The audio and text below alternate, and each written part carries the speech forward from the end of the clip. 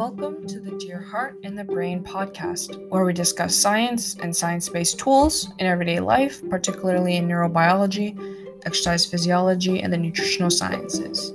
My name is Jessica Wong, and I am a neuroscience student at the University of Southern California.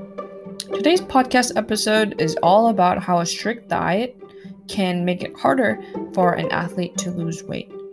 I often hear this complaint from weight-conscious fitness enthusiasts who religiously track their food and exercise, eating at 100 or 1,300 calories and follow a strict diet, yet the scale has not budged. People encourage them that they are eating too little food, but they believe that they must be eating too much food if they're not losing weight. This is where it gets tricky, and the myth of calories in and calories out gets busted. Weight loss is purely not mathematical, and running 500 calories more or eating 500 calories less per day every day for 7 days will not result in losing 1 pound of fat, which is 3,500 calories per week, because 500 times 7 is supposedly 3.5k calories lost, right? As always, I wanted to mention that this podcast is part of my effort to bring zero cost to consumer public education about science, as it is unrelated to my roles as a personal trainer and as an undergraduate student.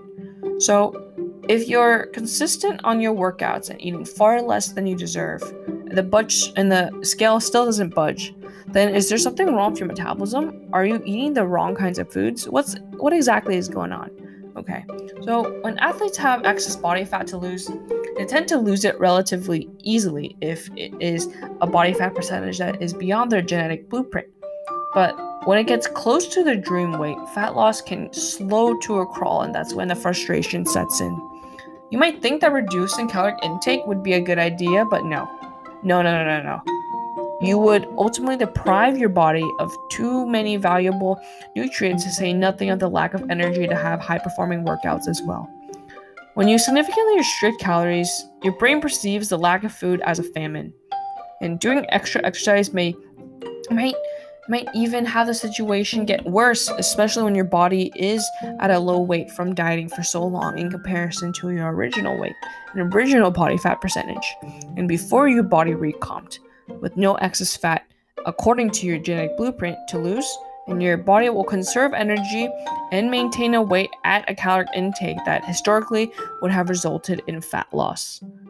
In a number of our episodes here at the Dear Heart and the Brain podcast, we learned that metabolism has many compensatory mechanisms to protect the body from losing weight during what it perceives it as a famine by slowing down your calorie burn in other non-exercise ways, aka the major ways, right? Heart slows due to a lack of fuel, blood flows to extremities slows in order to keep your organs warm, and your hands and feet are cold all the time all of a sudden, and then your stomach and GI tract slows down, and the hormonal system reverts to pre-adolescence.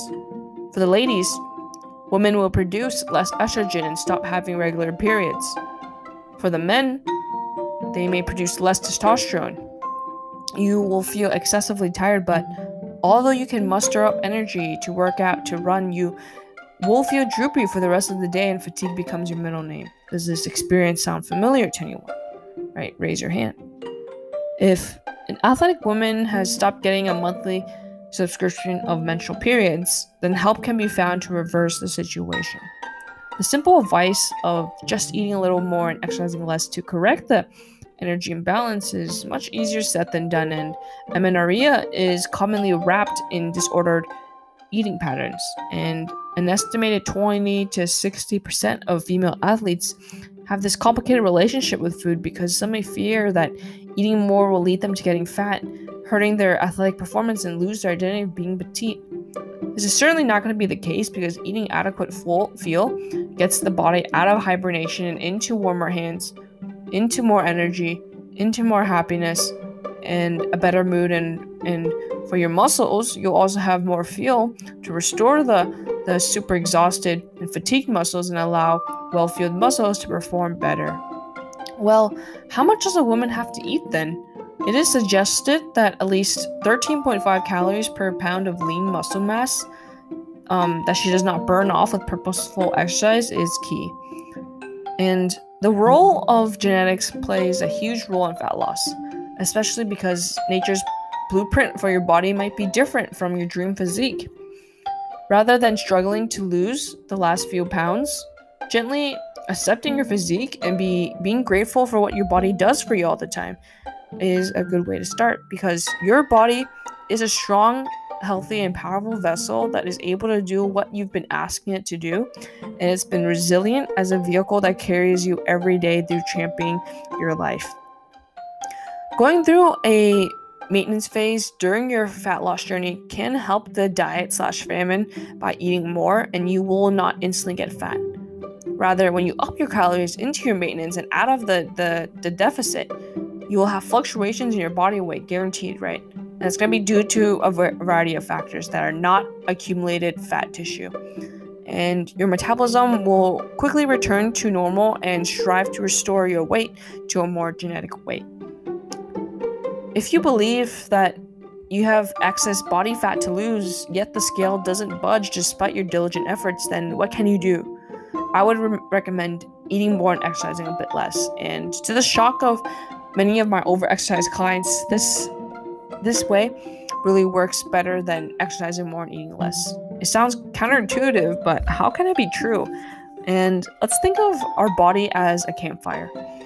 When you have 3 logs to burn, it will generate a lot of heat, right? But when the campfire only has 1 log, it would just produce a small flame. This is the same with our body. The more fuel it has, the bigger your flame, and the more calories you will burn at a basal state, which is your resting state, by the way. While adding calories, focus on the benefits, how much better you'll feel, the power in your workouts, your happier mood, your elevated quality of life, so many other things. Well, this is all that I have for you today in our episode. Stay tuned for the next few episodes of this awesome podcast that gets released every Thursday and Sunday. But other than that, I'm going to leave you with the same message that I leave you in every single one of the Dear Heart and the Brain podcast episodes. Keep that brain sharp, keep that heart healthy, and go dominate. Thank you so much for your time and attention, and above all, thank you for your interest in science.